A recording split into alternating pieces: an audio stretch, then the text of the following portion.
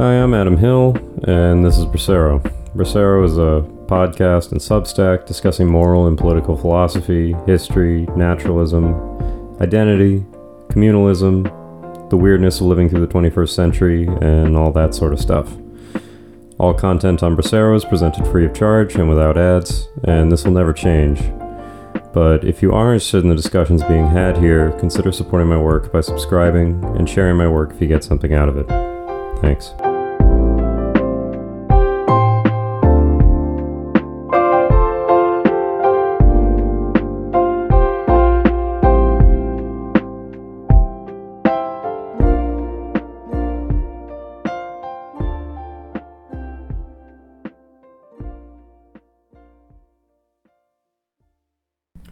Douglas Rushkoff's new book, Survival of the Richest, Escape Fantasies of the Tech Billionaires, discusses the totally predictable and yet otherworldly phenomenon of the world's ultra-wealthy preparing for the end of the world. Convinced that we're on the precipice of an event of some sort, many of the world's elites are privately doing the numbers, trying to figure out how to jump ship. Amid the discussion of luxury bunkers, resource stockpiling on private islands, and the ins and outs of keeping one's security force from going rogue, there's a particularly fascinating section in the beginning of Chapter 5, where Rushkoff recalls a meeting he was present for with famed evolutionary biologist and everyone's gateway author to New Atheism, Richard Dawkins. Quote, "It was still just the 20th century, and most people didn't yet know what memes were. Have you ever seen one of these?" Dawkins asked, as he held up his completed origami fortune teller for the dozen or so members of the New York intelligentsia who were gathered around the sofa. Of course, we all remembered making and playing with what my childhood friends called a cootie catcher. This is a meme. The fold-up paper fortune teller varied very little over time, he explained. That's because it's not simply an object, but a set of instructions, a way of folding paper into a specific configuration. Kids learn how to do it and then show their friends. Those instructions pass from person to person, both geographically and through history. The people, he explained, are just carriers for the meme. We execute its instructions like an organism following its genetic code, or a computer running some lines of JavaScript. Fold the corners like this, then fold sideways like that. It didn't make sense to me. My own book on viral media was based on very different observations about our relationship to memes. To me, memes were just the code within media viruses, and better understood as hidden agendas in popular culture. The Rodney King tape may have contained powerful memes about police brutality and race relations, I explained, but the reason the tape became a phenomenon was our readiness as human beings. We had repressed this subject for too long, so we were triggered into a national conversation and conflict by the images that had forced the issue into the light of day. The memes aren't running us like software runs a computer. We use the memes the same way we use language, or our bodies, to express ourselves and enact change. We are conscious actors, not passive machines running code. Dawkins dismissed my argument as wishful thinking. End quote. This acts as an introduction to the school of neo-Darwinism and the field of sociobiology, an approach to human sociology which attempts to explain people and their societies in terms of evolution. Other terms for this view, applied by its detractors, are biological or genetic determinism, with selfish gene theory and memetics being some of its more influential outcomes. Dawkins is known for being one of the more strident defenders of his theory, which has often been critiqued as reductionistic and anti-humanistic, regarding humans essentially as gene robots, whose decisions can be explained, depending on the individual theorist, either largely or entirely in terms of the self-replication of genes. In elevating the role of an organism's genes, sociobiology is often accused of losing track of the organism itself. This is demonstrated explicitly further into Rushkoff's encounter with Dawkins in the book. Quote, "I suggested that the universe leans in a certain way. Evolution is not just random selection, I offered, but life groping towards something. Complexity, consciousness, compassion. We're not just driven by genes. The earliest humans shared food with one another, even when there was no personal benefit. Human evolution is not best characterized by competition. It's a story of collaboration." He and some of the other men laughed. He said I was misinterpreting reciprocal altruism, the necessary but very provisional and temporary ways we cooperate in order to ensure the survival of our genes. Any empathy or urge to share with others is a stimulus generated by our DNA for its own selfish ends. End quote. Rushkoff has here stumbled into a heated debate in biology and naturalist philosophy, one which has been ongoing since sociobiology's introduction in E.O. Wilson's 1975 book, Sociobiology, The New Synthesis. incidentally the same year Dawkins' The Selfish Gene was published. Dawkins in particular has always seemed to take an almost perverse pleasure in disabusing people of their naive notions that an individual's existence might amount to more than mere gene replication, or that a society's existence might be more than a host population for competing memes. Several preeminent biologists insisted since its inception that there are core problems with sociobiology on a scientific level, something I'll explore below as best I can as a layman, but concerns were also raised quite quickly about what transmitting such messages to the public would do to us on a moral level. Sociobiology, despite its defenders' desire to claim otherwise, implies a Panglossian ontology, in which ours is the best of all possible worlds, precisely because it is the only possible world, since humans lack any agency by which to change it. Whatever we have is the best we can hope for, we seem to be told. Worse still, it's not at all clear how a sociobiologist delineates right and wrong, since traditionally recognized goods, such as love, kindness, freedom, or what have you, are recast as mere evolutionary devices for replication. Literally as illusions, the genes create to get us to behave as if we were concerned with their replication, all the while imagining that we are actually oriented towards some higher purpose. This is a problem Dawkins seems consistently blindsided by every time he's asked about it. When the question is advanced to him in an interview with Alex O'Connor, Dawkins finds himself blurting out the rather shocking statement that, quote, I don't actually have a comeback to some sadist who comes along and says, I think suffering is wonderful. Eventually, he comes to what he describes as a Sam Harris-type axiom, almost, that suffering is bad. This tortured half-utilitarianism is about the best we can hope for from hardline sociobiologists. Good and bad can't exist from this viewpoint. There's just what helps genes replicate and what doesn't. Again, sociobiology's orientation towards ethics will be expanded upon further below. Certainly, Dawkins doesn't like suffering, nor does he like people who do. He just doesn't have any good reason not to. He is, as Alex Rosenberg called it, a nice nihilist, someone who is good, in the vaguest possible sense, simply because he happens to prefer to be. What are we to think of people who don't share our preferences? Evidently, admit that they're every bit as justified in their preferences as we are. We'd just rather not live alongside them. But even if we can agree, for whatever reason, that suffering is bad, we have no particular reason to choose to tolerate the suffering of others if it reduces our own, the moral orientation necessarily adopted by any beneficiary of global capitalism. Human reason has no role to play because human reason doesn't actually exist. It is a mere illusion, created by our genes to lure us towards their further replication. Dawkins can't be expected to have strong arguments for a particular ethical framework. He's a scientist, not a philosopher. But that's the problem. Sociobiologists have repeatedly made the argument that science, of their particularly harsh framework, should have the final word on ethical questions, a position Wilson endorsed in sociobiology. It's hard to see how we can base an ethical society, something we all seem to agree would be desirable in the abstract, on a viewpoint which rejects ethics as a mere ploy for gene replication. When Richard Lewontin, Stephen Jay Gould, and others in the scientific community decried sociobiology as a more polite recapitulation of social Darwinism, they were largely dismissed as moralists, who were putting their leftist do-gooderism before scientific rigor. Ironically, they accused sociobiology of the same thing, a theory entrapped by the ideological assumptions of its authors, who read between the lines of biological reality to produce a disinterested-sounding theory, which in fact served to naturalize all the injustices of the neoliberal capitalist order, and further, to debase humanity, removing any legitimate grounds for ethics. Sociobiology was thus framed as one of what Murray Bookchin called epistemologies of rule, philosophies which find ways to justify the political and economic order in which they are founded. I've done my best to give sociobiology a fair hearing, however, and in my honest opinion, this is a totally unfair depiction. Wilson's text is far too nuanced to be reduced to a crude Spencerian social Darwinism. Indeed, Wilson explicitly presents a case for and then soundly refutes the genetic superiority of ruling classes in sociobiology's final chapter. Quote, a key question of human biology is whether there exists a genetic predisposition to enter certain classes and to play certain roles. Circumstances can be easily conceived in which such genetic differentiation might occur. The heritability of at least some parameters of intelligence and emotive traits is sufficient to respond to a moderate amount of disruptive selection. Dahlberg, 1947, showed that if a single gene appears that is responsible for success and an upward shift in status, it can be rapidly concentrated in the uppermost socioeconomic classes. Suppose, for example, there are two classes, each beginning with a 1% frequency of homozygotes of the upward mobile gene. Suppose further that 50% of the homozygotes in the lower class are transferred upward in each generation. Then in only 10 generations, depending on the relative sizes of the groups, the upper class will be comprised of as many as 20% homozygotes or more, and the lower class of as few as 0.5% or less.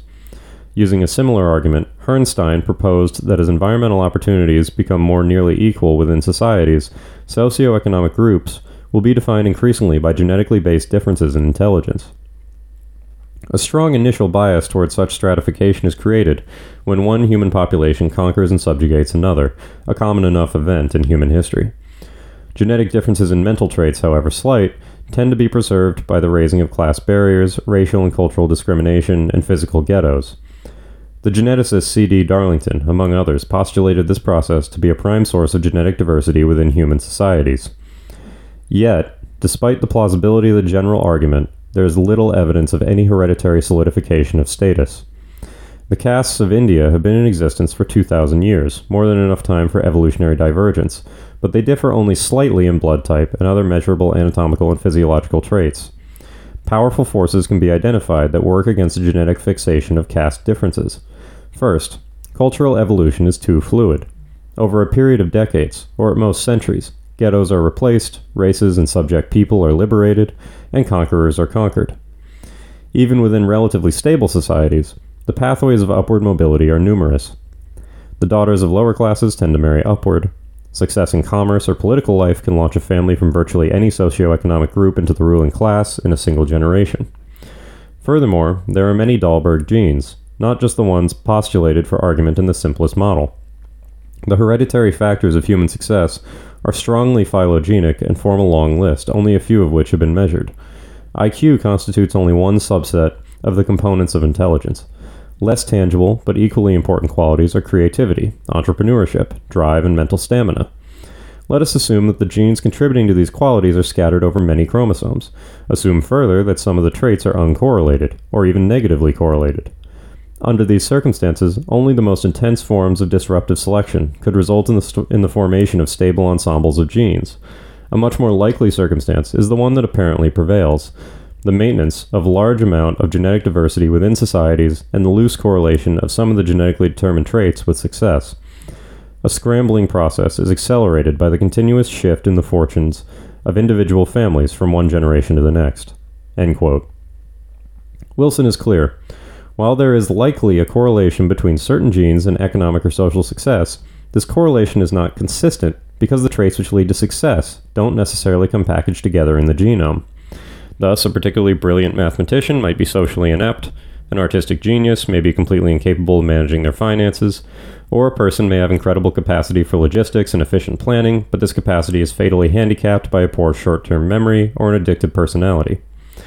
And even though there will be some individuals who have the right combinations of these traits, and they will be more likely to advance into the ruling class, this doesn't increase the likelihood that their kids will have the same ideal combination dramatically enough to result in clear genomic differences between economic classes. Indeed, many of the traits we view as singular are in fact the product of multiple genes. A 2017 paper in Nature Genetics, for instance, identified 22 different genes associated with intelligence. The observation made in Plato's Republic 2,400 years ago holds true. The children of great or brilliant men are often despicable or stupid, and the children of despicable or stupid men are often great or brilliant. Mere heredity, then, does not a worthy aristocracy make. More problematic for Wilson's theory is that even these 22 genes could only be found to account for around 5% of differences in intelligence scores. This raises the question: if all of our social life is a biological foundation, as sociobiology hypothesizes, just how large and significant is that foundation? In reality, is there any actual difference of opinion between Wilson and his critics, or is the issue not one of different hypotheses, but different emphases on the same general theory? Wilson is careful to avoid affirmatively ascribing any social characteristic to genes, except, oddly, for one extremely important one: ethics. In the first chapter, Wilson makes an especially extreme claim. Quote, "To his own question, does the absurd dictate death, Camus replied that the struggle toward the heights is itself enough to fill a man's heart. This arid judgment is probably correct, but it makes little sense, except when closely examined in the light of evolutionary theory. The hypothalamic limbic complex of a highly social species, such as man, knows, or more precisely, it has been programmed to perform as if it knows, that its underlying genes will be proliferated maximally only if it orchestrates behavioral responses that bring into play an efficient mixture of personal survival, reproduction, and altruism. Consequently, the centers of the complex tax the conscious mind with ambivalences whenever the organisms encounter stressful situations. Love joins hate, aggression, fear, expansiveness, withdrawal, and so on, in blends designed not to promote the happiness and survival of the individual, but to favor the maximum transmission of the controlling genes. He sharpens his claim further in the last chapter. Quote, "In the first chapter of this book, I argued that ethical philosophers intuit the deontological canons of morality by consulting the emotive centers of their own hypothalamic limbic system. This is also true of the developmentalists, even when they are being their most severely objective. Thus, Wilson argues, quote, only by interpreting the activity of the emotive centers as a biological adaptation can the meaning of the canons be deciphered." End quote. Here Wilson appears to endorse a particularly stark form of emotivism, as advanced by analytic philosopher A.J. Ayer. The claim that statements of value indicate nothing other than personal preference. For example, to say, "It's good that you went on vacation," indicates nothing about your going on vacation other than 1. You did go on a vacation, and 2. I approve of that. In other words, statements of what is good or bad are not metaphysical, but rather mere indications of personal preference. There is no higher good the goodness of your vacation exists in reference to. I'm merely stating that I'm pleased about it, and you should be as well. There are strong arguments for and against emotivism as an ethical theory. Ayer himself came to reject it. But to any reasonably experienced reader of ethical philosophy, Wilson's claim that a given thinker's ethics are the pure product of emotional preference appears bizarre and reductionist to the point of absurdity. Certainly, it's highly unlikely that there is no emotional role being played in the mind of a philosopher, but these emotions don't exist apropos of nothing. Each philosopher exists in a social, historical, and cultural context, which clearly influences their positions. It's hard to imagine that if Aristotle had been raised in the United States in the 20th century, he would have defended slavery. Had John Stuart Mill been raised in a hunter-gatherer tribe, it's difficult to imagine him ever arriving at utilitarianism. One finds it very difficult to understand how anyone could arrive, through pure emotivism, at a position like that of antinatalist philosopher David Benatar, who argues that having children is always morally wrong, that early-term abortion is the only ethical approach to pregnancy, and that human extinction would be a moral good. These views are not merely the products of consultations with one's own hypothalamic limbic complex. They are the product of a dialectical relationship between an individual's emotions, reason, and the context in which these things exist. A culture, a political zeitgeist, a history, etc. Wilson seems to acknowledge this in every other context, but for whatever reason he feels particular freedom in the realm of ethics to take his theory to its fullest extent and declare that, quote, scientists and humanists should consider the possibility that the time has come for ethics to be removed temporarily from the hands of the philosophers and biologicized, end quote. Certainly Wilson's critics were ideological. No leftist could accept the idea that our social system was necessarily the best of all possible systems, or that social hierarchies were natural. But while they had not had acknowledged philosophical pre-commitments, they had scientific arguments as well, pointing out quite correctly the trap sociobiology so often falls into of telling just-so stories to make the evidence fit the theory, a failure to account for the dialectical relationship between each organism and its environment, and particularly in the human case, the immense problem of human culture and reason, which take paths totally inexplicable in purely genetic terms, and which thereby influence the organism from which they originated, creating feedback loops which are in no way genetic. The other problem is that since sociobiology was published, attempts to explain social behavior in genetic terms have been largely disappointing. For instance, there has long been discussion about the prospect of discovering a gay gene. While the most recent research has identified numerous genes which bear some influence on sexual behavior, there has been no one-to-one link between the two. A massive 2019 study found that, quote, genetics could explain 8 to 25% of the variation in sexual behavior. Wilson hedges his bets in the text, but he can't get around the all-encompassing nature of his thesis. Quote, sociobiology is defined as a systematic study of the biological basis of all social behavior. The result has been one that was predicted by Stephen Jay Gould in a 1978 piece for New Scientist. Quote, my crystal ball shows the human sociobiologists retreating to a fallback position. Indeed, it's happening already. They will argue that this fallback position is as powerful as their original position, though it actually represents the unraveling of their fondest hopes. They will argue, yes, indeed, we cannot tell whether an adaptive behavior is genetically coded or not, but it doesn't matter. The same adaptive constraints apply whether the behavior evolved by cultural or Darwinian roots, and biologists have identified and explicated the adaptive constraints." End quote. None of this is to minimize the role of genetics in the formation and behavior of organisms, a role none of sociobiology's critics denied.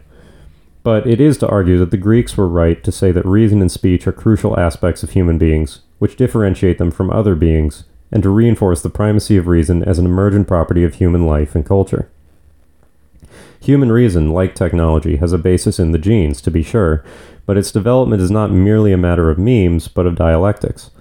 The capacity for genuinely creative and innovative thought achieved through rational discourse between honest, good-faith human interlocutors, allowing humans to arrive at higher levels of understanding, which selfish genes cannot claim credit for. It is this more enriched understanding of organisms as participants in their environments, changing them as they are also changed by them to produce novel forms, which sociobiology's critics, particularly Lewontin and Richard Levins, in works such as The Dialectical Biologist and Biology Under the Influence, advance as an alternative to the sociobiological framework. I plan to discuss those works in a later piece.